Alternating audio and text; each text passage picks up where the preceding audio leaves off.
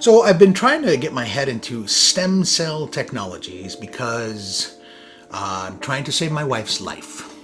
She has ALS, which is amyotrophic lateral sclerosis, otherwise known as Lou Gehrig's disease or motor neuron disease, which means that over the course of the next 2 to 3 years, she is going to be losing all functionality of her body, meaning all muscles are just going to deteriorate, and she will be trapped inside of her body with an absolutely fresh, brilliant, on-the-spot brain and mind.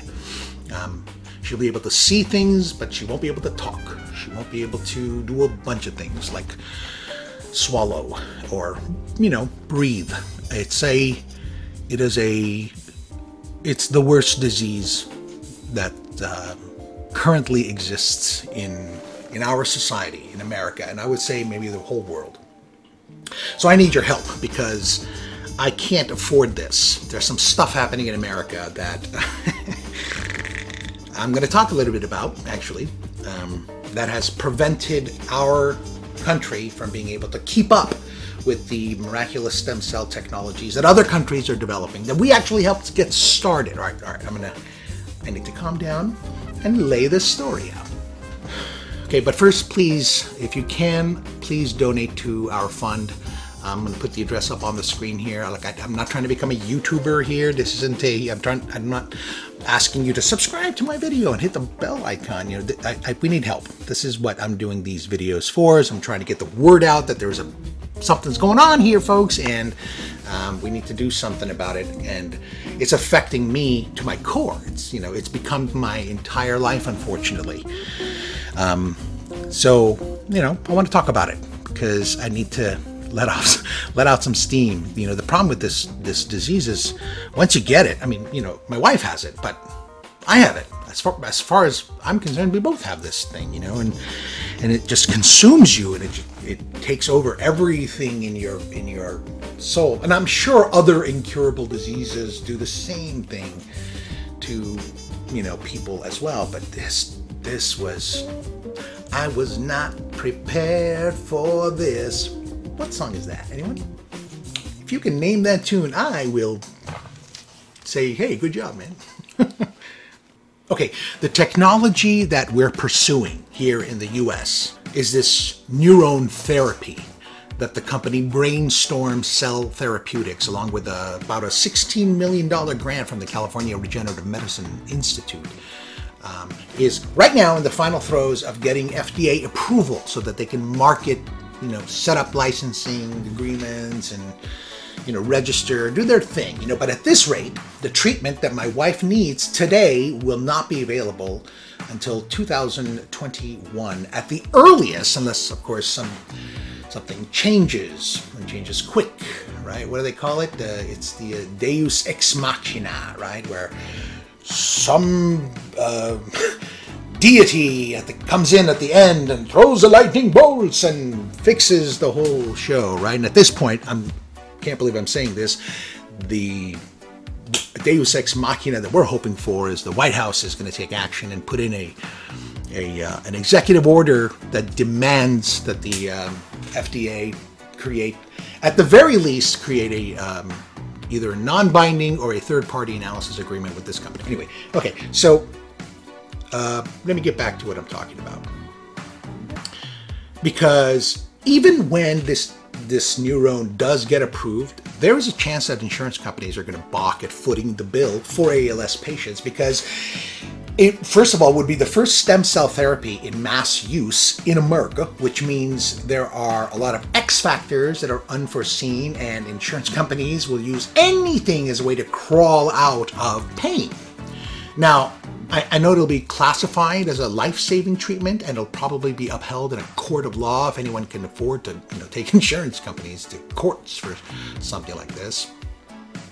But it's not unheard of for insurance companies, especially those facing new, expensive FDA-approved treatments, to accept the treatments, but with provisions that require the beneficiary to fall within the same inclusion or exclusion criterion of the clinical trial. So, for example, one of the requirements for the clinical trial is that a patient has to be under 60 years old.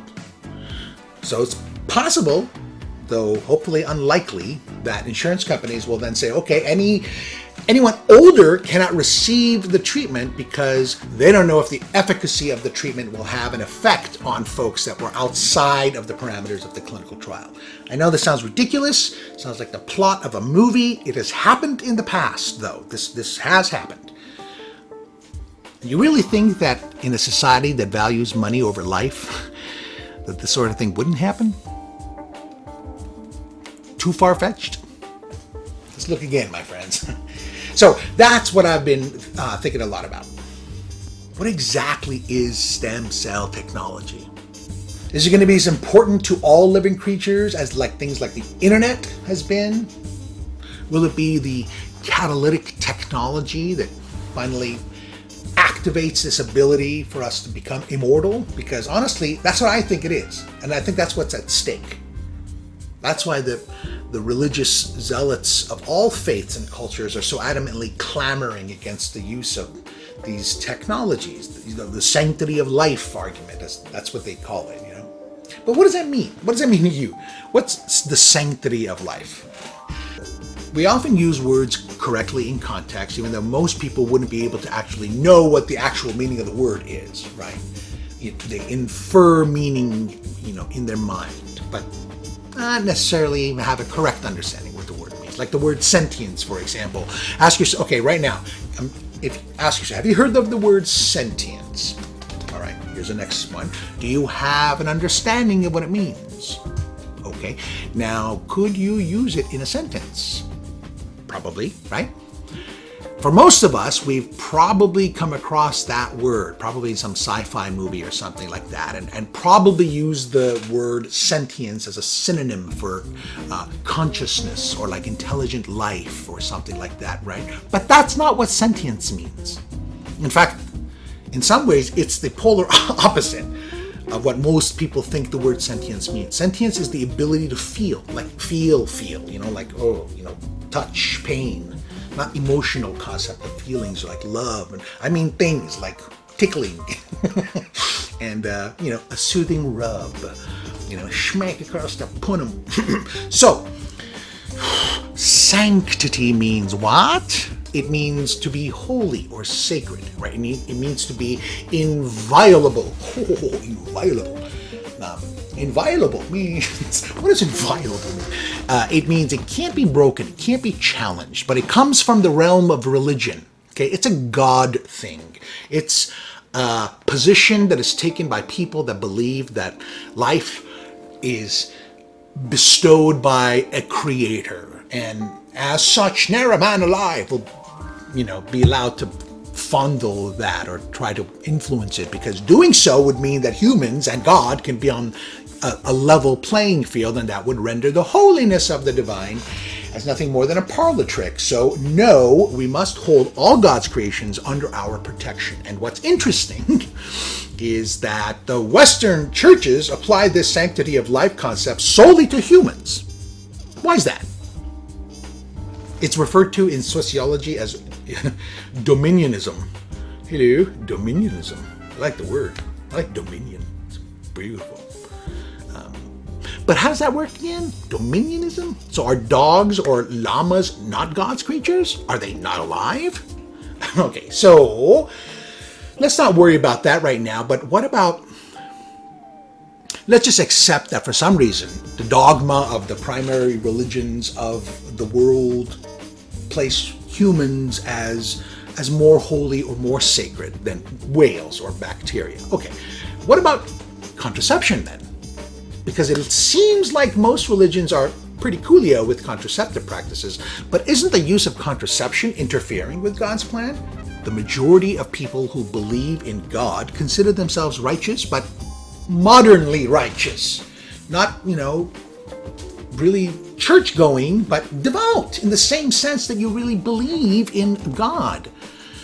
But also sort of on the science side too.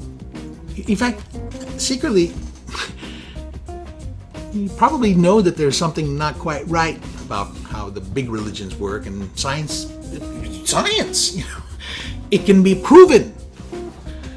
But you still have a soft spot for your childhood, which is when you had most of your religious upbringing. So you're not quite ready to, chuck it all. Or you genuinely believe that there is a creator and that it is watching or monitoring our choices. But you're not going to pray for God to heal your broken leg. You're going to take that thing to the hospital and let technologies and doctors make it all good. That's who we are. And 70% of us or so who believe in God also understand that there's a difference between a ball of cells and a fetus.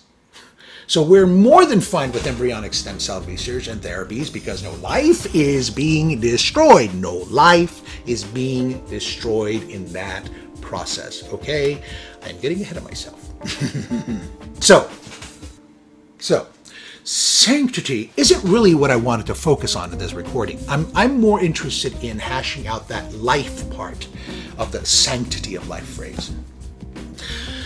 So I think that any reasonable person would agree that even though there is a continuum, if you will, when it comes to questions like when does life begin or end, or that there is no beginning or end, just a continuum of varying states, we have to all decide what the criterion is for defining both life and the more sacred thing we call human life. Because life itself is a pretty basic thing. Bacteria are alive. That dandelion at the end of the grassy driveway is alive. But we're not really talking about that kind of life when we make arguments about the sanctity of life. Shoot, as I mentioned earlier, we're not even talking about dogs and dolphin life, which is pretty complex. And it's filled with all sorts of emotions. You got pets, I'm sure, But that argument, the argument about the sanctity of life, is really about people. But let's explore that idea for a second, shall we? People. So a person is what? How do you define personhood? Is it simply being animate? No. It's definitely more than being animate, able to move. What about breathing? Well, monkeys can breathe, but we wouldn't attribute personhood to them, right? Or would we?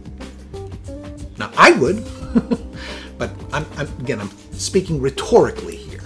I'm trying to represent the position of what I call religious zealotry. So, nope, monkeys, they don't qualify, okay? So, how about a thing with the brain? Can't do that? Out of luck, because, fruit flies have brains. So, no. When you really press someone that makes that sanctity of life argument, you and they very quickly will come to notice that they really haven't parsed out the positions, much less than the definitions of the terms they're using. Ultimately, the realization comes when you engage this thought line just a bit further that since we're made of smaller parts like arms and blood cells and atoms and molecules, we can't say that the biological frame that houses our personhood is the same thing as our personhood, right? I mean, you wouldn't say your bedroom is your house, would you? It's part of it.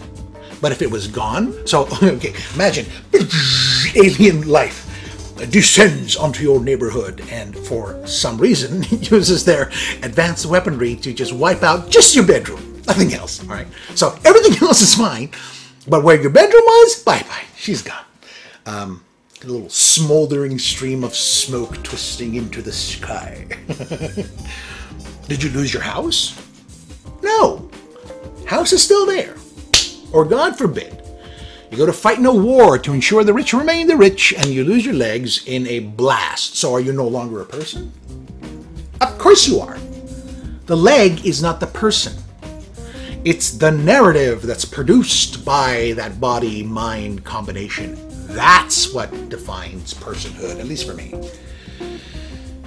We're in a constant state of physical renewal, from our skin shedding to growing wisdom teeth, all sorts of metamorphoses we're undergoing right from the get-go. So the body is this self-renewing husk, and it's used to incubate what we call mind, which then becomes actually the thing we call people. Their ability to reason, to create language, to create art, their morality, their inner consciousness, all of which I just kind of bundle it all up into this term I call the narrative. Some people call it the soul, the story. That's what we refer to life in this sense. That's what's holy. That's what we have to hold hallowed. It's sacrosanct. I love that word. Not the cells in our bodies, not the molecules and the atoms and the quarks. I mean, 2 or 3 years ago, some guy at the Max Planck Institute in Germany created a cell with the necessary machinery for it to divide on its own. Okay, we put that together with just 2 proteins, a couple of fat molecules, and some chemical energy. That's not some holy divine power, folks. These scientists are not, it's an organic machine. It's a cell. It's not a baby. It's not a fetus. There's no head.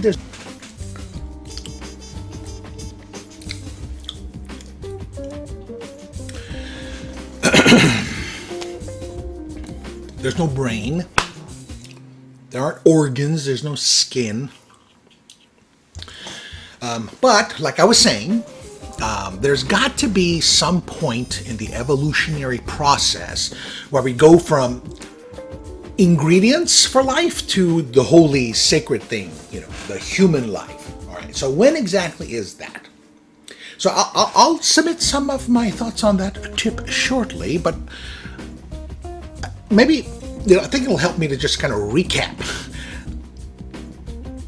The sanctity of life is too broad a statement to make. Life happens in a lot of ways. Single-celled organisms to senators, to goldfish, to a lemon tree in your backyard, to protozoa that swims into the belly of a whale. That's all life. And no one in their right mind is going to defend the sanctity of lemons, or senators for that matter. Zingo!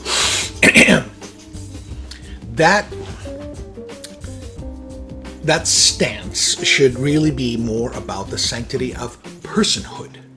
And personhood can only exist in a living human being. A living human being. A term like sanctity of life is a culture war slogan. Most major religion, the members of the club, they haven't really given it nearly the reflection that it needs, because if they did, they would probably come to the same conclusions.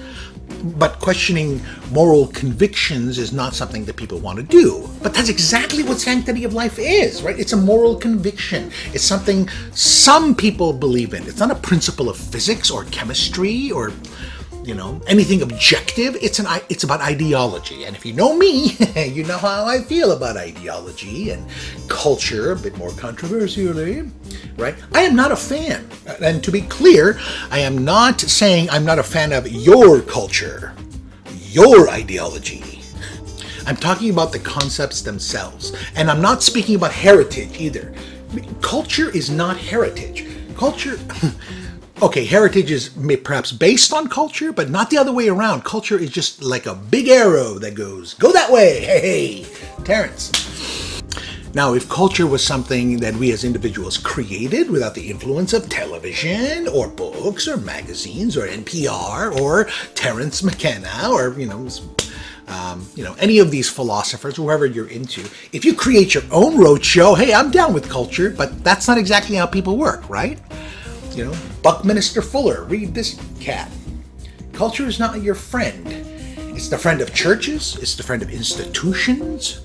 I mean, just look at our own culture. In Western modern culture, we fetishize things, right? Like objects. We create consumer mania. We preach forms of false happiness. This guy I mentioned a couple times, Terrence McKenna, was a person I read a lot when I was in college. You know, a modern American philosopher died, interestingly, of a brain tumor, a brain thing. And, you know, he was a controversial cat as well because, you know, there's some parts of his work that a lot of folks are, not a lot, some people just don't get, really. That's really what is up. They don't get it. You may have heard of him, though, through Joe Rogan, because he's a huge fan of Terence McKenna, which is awesome. It's awesome.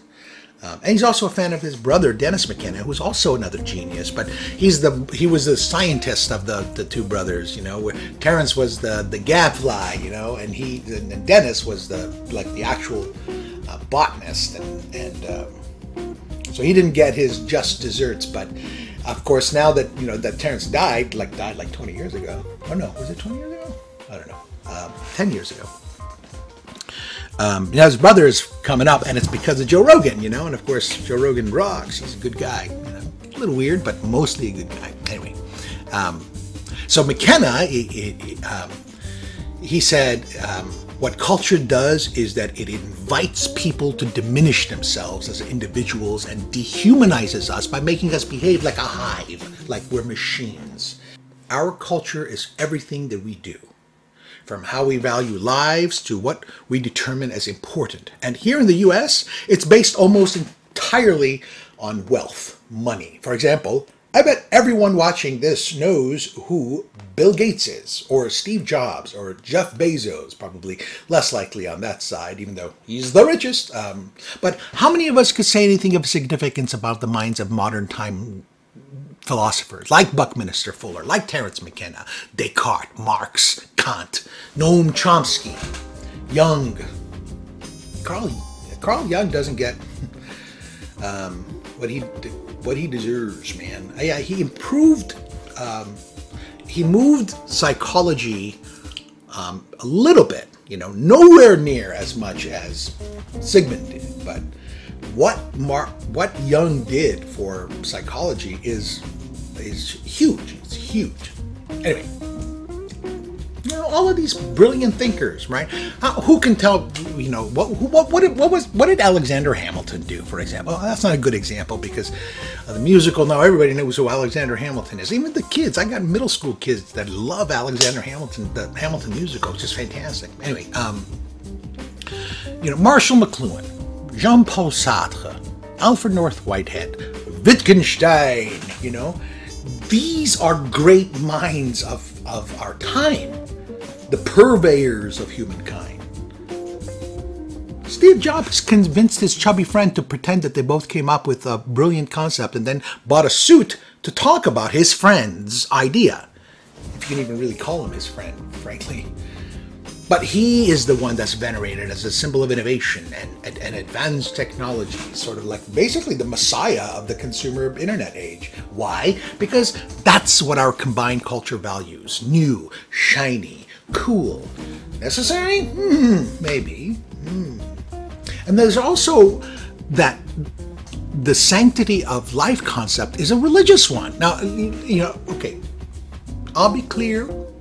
I am not a religious person, but I acquiesce the idea of intelligent design or creator, or at the very least an older being, even within our universe that maybe spawned life. So I'm not an anti-God person. I think much of the philosophy that can be discerned from the stories and parables from our past are beautiful lessons. Lessons that should be discussed, remembered, in some cases revered. But I am an American. And in America, we don't make policy based on the notions of a religion. Because, note, not all Abrahamic religions even agree on this stuff. So for example, Christians defend the position, I'm generalizing, not all Christians, but most Christians will defend the idea that life begins at the zygotic level, the zygote, right? But Muslims have an ensoulment idea, you know, ensoulment. This is an idea where they say that there is a moment when the biophysical part of us gains the soul. And they actually say it happens on the 42nd day after the zygote, you know, after the haploids, the sperm and the egg, you know, fuse. And then the egg shuts out all other sperm. And that's also what the Greeks thought too. Aristotle said that it took male embryos 40 days to be ensouled, and female embryos, it took them 90 days. So even back then, man, damn, women have just been, it's not right, dude. Why? Why would it take women 90 days? Maybe it was a compliment. Maybe they were saying that the soul of the woman is twice as rich as the soul of the man. You think that's what was going on? Jews say that people are thinking even before they're born. We're all over the place as far as what even the religions believe to be true. But more fundamentally, this whole idea presumes that life is a gift from something.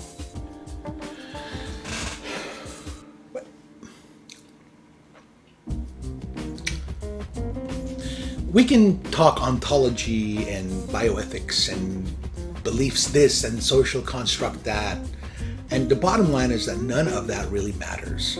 Not one bit to a dying man who built a life, a family, had dreams, sacrificed, created dreams, inspired others, raised children, but now is having to endure not only the experience of his own body involuntarily and over a few short years, suffocating him, paralyzing him to a point where he can't swallow, he can't move, he can't scratch an itch on his thigh because he can't move his body.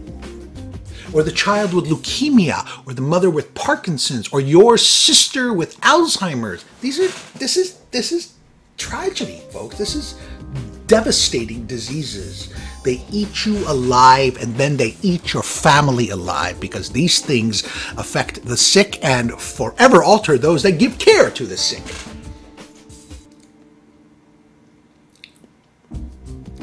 Fine.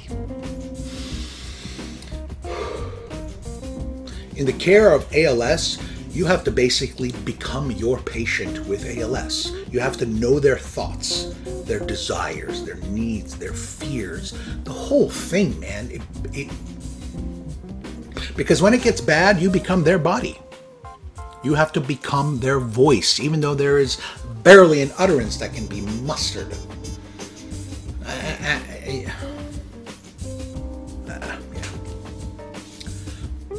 They say it's much easier when you're a family member, especially if you're a close one.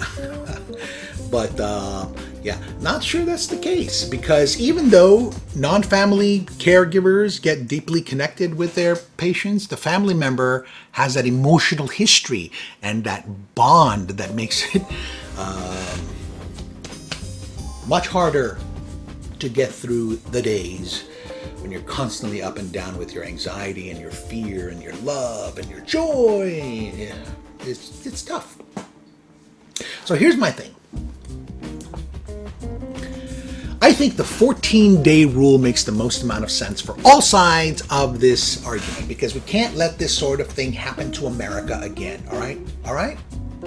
We're at least 5 to 10 years behind other industrial countries on stem cell regenerative therapies, and it's because of, and you know, everybody does stuff that doesn't make sense. The left has done dumb things, but in this case, it's about the right-wing religious zealots. Okay, so, and you know, I'm just gonna say this is what happened. Okay, these are facts, and I believe that they are undisputed. Okay, so first, early 1950s, there were some scientists that showed that mice can survive irradiation if you took their spleens and you shielded them with bone marrow infusions. Okay, this was never seen before. Okay, but there it is. Okay, so they thought that maybe bone marrow cells could basically reconstitute messed up systems. So the next 2 decades are spent on all sorts of cool new stuff, like technologies, ways to transplant marrow, and ways to prove that stem cells renew and differentiate, and that kind of stuff. So, oh, somebody's calling. Okay, so then came the 70s, and that's 73, Roe versus Wade. Sure, everybody's probably heard that term before. legalized determination of pregnancies in the U.S., okay? And then 5 years later, the first successful human in vitro fertilization took place. And it was called the test tube baby because they basically they conceived the zygote in a petri dish. So it really shouldn't have been a test tube. It should have been a petri dish baby because that's actually when it happened. But anyway, then after they created the zygote outside of the body of a woman, it was transferred to a womb, and Louise Brown was born. Bing it. Google it. It's a real live woman, the English woman. But those two things, Roe v. Wade, wow, that's a tough thing to say, and the first in vitro fertilization caused this uproar in religious communities basically across the whole country. And then that trickled up to the federal government, eventually creating regulations and barring the use of federal funds for research that experimented on specifically human embryos. But then in 1995, there was a research panel that basically went to Clinton, then President Bill Clinton, and said, okay, no, we should be funding federal research on embryo. We should be using federal funds to be researching this. We're crazy. The other industrial countries are doing it. And they said that, look, the way we'll do it is we'll do research on embryos that were left over from in vitro fertility treatments. But this panel also recommended that federal funding on research on embryos that were specifically created for experimentation also be approved. But, Clinton only accepted half of that recommendation. And they said, moral stuff, ethical concerns here, so they said you can do the leftover embryo thing, but not the funding for the creation of embryos specifically for experimentation. Okay, all right. So then Congress catches up. What's happening here? So they intervened and they passed a bill which basically prohibited any federal funding for the Department of Health and Human Services to use it for research that results in the destruction of any embryo, period. Whether it's already, anyway, I get upset. So, meanwhile, South Korea, Panama, Mexico, China, they're straight up gangster chugging forward and saying, sure, go ahead. If it'll save a life or two, it's worth it. In the States, private sector recognized that there was basically no way the religious puritanical roots of our country were going to be overcome as quickly as they needed it to be in order for them to be able to keep up with the Joneses on this kind of technology, because it's expensive. All right, it needs to be done by the state. It's as big as the internet, folks. It's as big as penicillin. It's going to change who we are fundamentally for the better. And something as volatile and precious as our own evolutionary well-being shouldn't be left up to the whims and ways of imaginary invisible hands that are going to guide the market to fund this kind of stuff. The initial cost is off the charts, but the payoff is worth it. Okay, anyway, so 98 comes around and privately funded research starts to go, okay, let's do this. Let's check this out. And they actually come up with some pretty interesting breakthroughs in human embryonic stem cells because, remember, what was banned was federal funding. Private organizations could do whatever they wanted to, all right? So anyway, when the private industry started coming up through some of these breakthroughs, it prompted the Clinton administration to say, okay, wait a second, we need to re-examine some of these guidelines for federal funding of embryonic research. So they changed their minds and they went back to their original stance of funding embryonic stem cell research as long as the embryos weren't created strictly for research. But something pretty major happened in 2000. Anybody remember? Yes, out goes Mr. Clinton, in comes, basically the religious right. They took over American politics, and the newly elected president, Doug Bush, he made it basically so the funding would be provided for stem cell research, but only on the existing stem lines that were already cultured during the previous few years. So no new lines. You can't. They wouldn't allow. The law said you can't create new stuff. Only what you've already built. You can work on that. Once it's gone, it's gone. Finito. Essentially, they shut down government funding for pluripotent stem cell research. And that's how it stayed throughout the 2 terms of this guy's presidency. No government funding for stem cell research. And folks, this stuff costs billions, not millions, billions. For example, you think we would have had the internet if it wasn't for government funding? Do you think global positioning satellites, nav systems in your cars would have been developed by private industry if the government didn't fund it? Do you think private industry would have popped up GPS satellites, to see whether or not people will dig this navigation thing? Do you know the financial risk a private company would need to be able to withstand to be able to make a move like that? It doesn't happen. Okay? Capitalism works until, it doesn't. Then, okay. So finally, country gets back to its senses, elects a president, this guy, Barack Obama, in 2009 issues an executive order called Removing Barriers. What was it? Removing Barriers for responsible scientific research.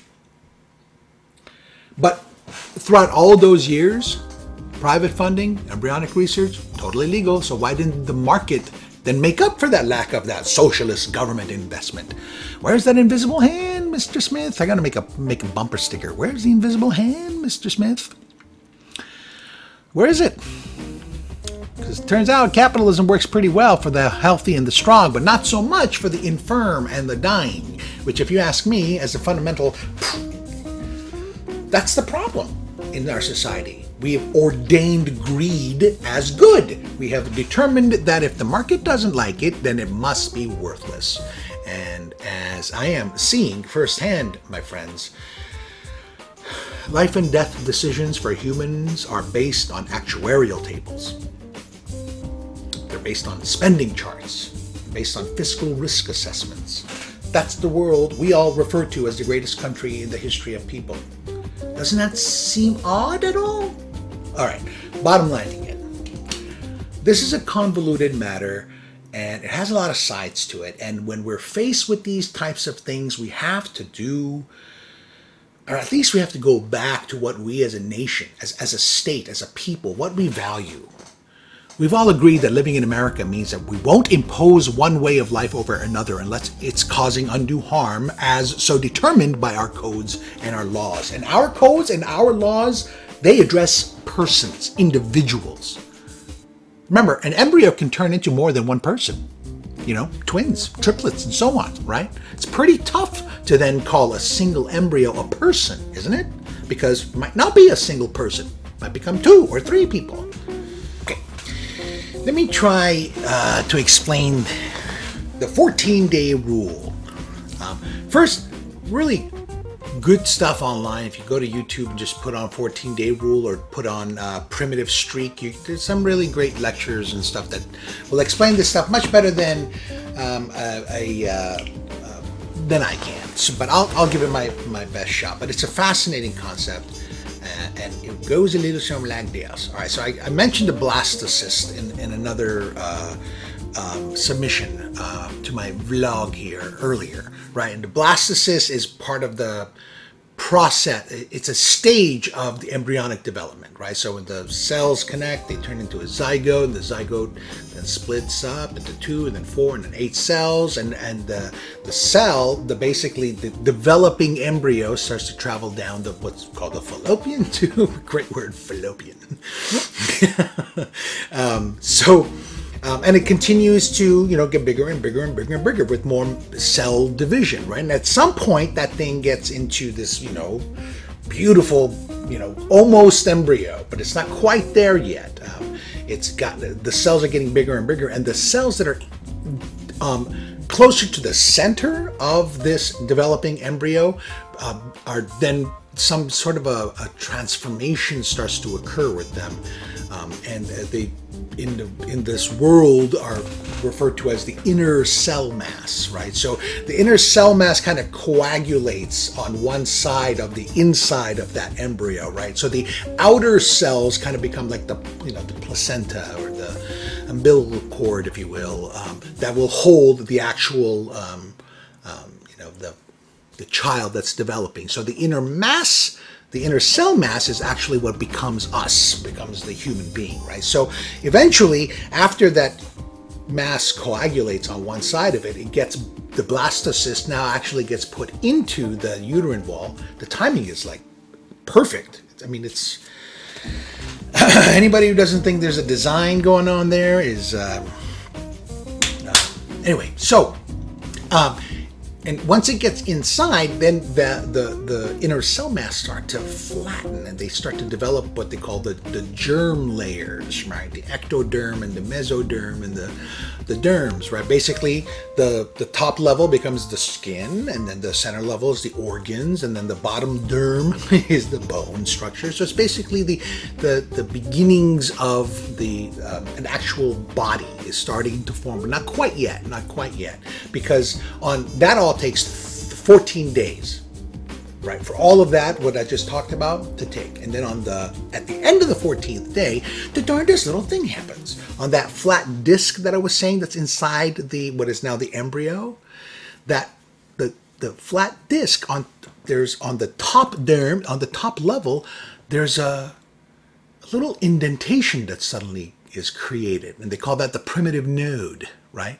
And it's because the cells that are on that particular level are, for some reason, starting to fall into the lower level cells, right? The special cells start to, they start going, maybe we don't have to stay here at this level here. Hey, look, there's another level down there. And they start looking into other levels, right? And so that deepening starts to then create this, literally, a groove that runs right along from the one side of the embryo right towards the middle. And ladies and gentlemen, that is our butt. Not just our butt, our reproductive system, our excrementing system, words. It's literally, it's that we all start with the butt, right? And as that streak develops, that basically becomes the axis of our body, right? It becomes our legs, and you can actually see it when the streak, they call it the primitive streak, and when it starts to go up the cell, when it gets to the middle of the cell, it drops a little bit into the lower, I want to call it the ectoderm again. I'm sorry, I'm not a biologist, but the level with the bones, those cells, the streak suddenly stops and it drops, and then suddenly your backbone starts to get developed, and it goes up to the gorgeous brain and the mouth and all that goodness. So, what I'm finding to make the most sense, and incidentally, seems like this is the stance of most scientists across the planet, even those that call themselves atheists, will say, you know what? We will no longer experiment with embryonic cells after day 14, because they can. They totally can. Actually, my understanding is quite recently they've been able to demonstrate that an embryo can live ex vivo outside the body for more than 14 days, and I think they've even been able to say it goes for 16, 17 days. They've been able to demonstrate that the energy contained in the development process of the embryo can continue, if you just project it, but they won't allow it to continue as a bioethically for some odd whatever. It's even the most secular of scientists tend to adhere to this thing. Now, there are lots of exceptions. There are nations on the planet that will go way beyond the stem cell research. So they'll try to extract stem cells. I don't want to say this. This is a little too gross. So, but believe me, there are countries all over the planet that will go way past that 14-day embryonic stage. So that's what the 14-day rule is. And to me, it seems like it meets the needs of all sides, right? The religious, the believers who, think that there's something wrong with people controlling their own evolutionary process,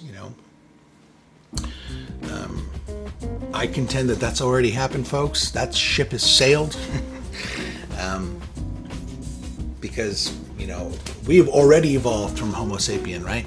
I mean, with the advent of these, network technologies and, we're, a lot of interesting thinkers across the country and across the world will suggest to you that we have evolved past Homo sapiens sapien. Now we're a new thing. We're able to actually control our own destiny. Some people use terms like Homo evolutus. I'm sure there's a lot of interesting talk online. Reddit.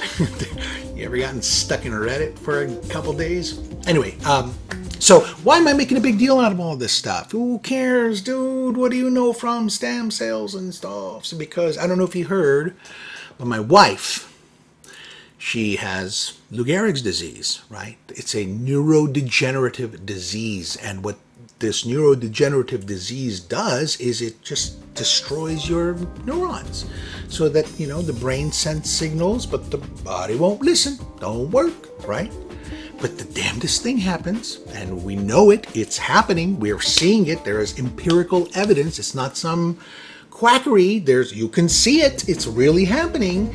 You take the good stem cells and then you put them back inside and the damnedest things happen. And I'm not talking about just neurodegenerative stuff, folks. It happens with the heart. It happens with the liver. You have a broken part of the brain. Something is, you had an epileptic seizure or some stroke happened and you lost part of your brain and now you can't remember the number 9 for some odd reason. Folks, I'm trying to be a little light here, but and I'm not trying to be disrespectful because that stuff is pretty devastating too. It's not, right? It's not all about ALS. No, this is about getting our heads together and saying, why? God wouldn't want the suffering of man. Why would God want us to, why would God say, hey, you can fix yourself. Here's how you fix yourself. But don't. Why would that happen? What God does that? No God does that. I don't do that. My father wouldn't do that. Anybody who loves doesn't do that.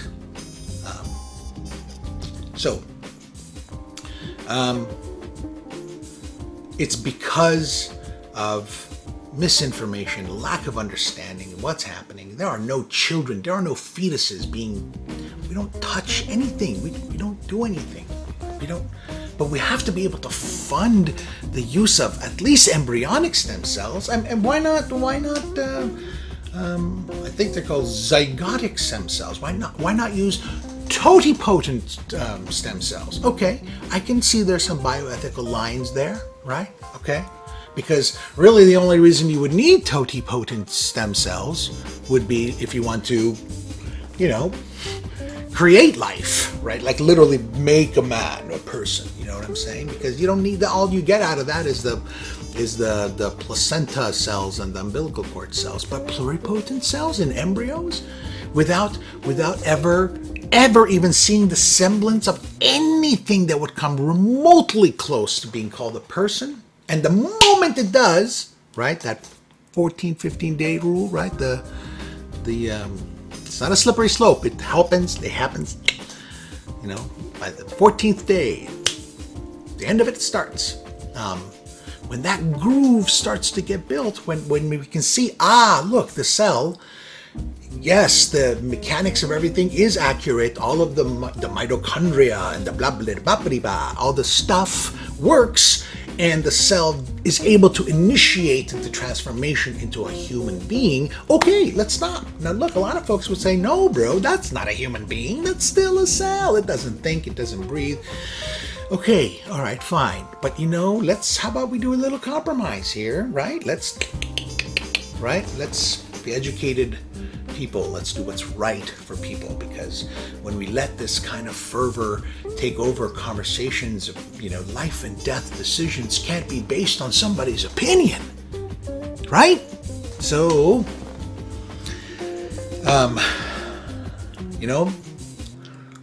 politics, religion, and money are the things that are preventing my wife from being able to get the stem cell treatments that she desperately needs right here in California. No, instead, I have to sell my home, cash in my investments, beg people for money, so that I can take her to Mexico and have the treatment provided there. Don't get me wrong, I'm sure, I've heard, especially the dental treatment apparently is incredible in Mexico, but what? In the research capital of the planet, in the richest society ever,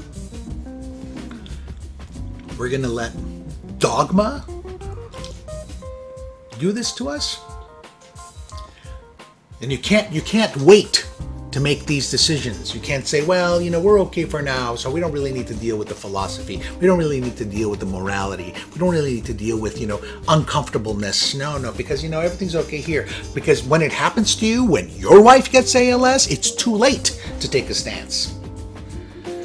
Yeah, so I might be preaching, but where was I? How much money how much did I give to Parkinson's? How much of a fight that I put up for Alzheimer's? No, it's not in my world. It's not going to happen to me. So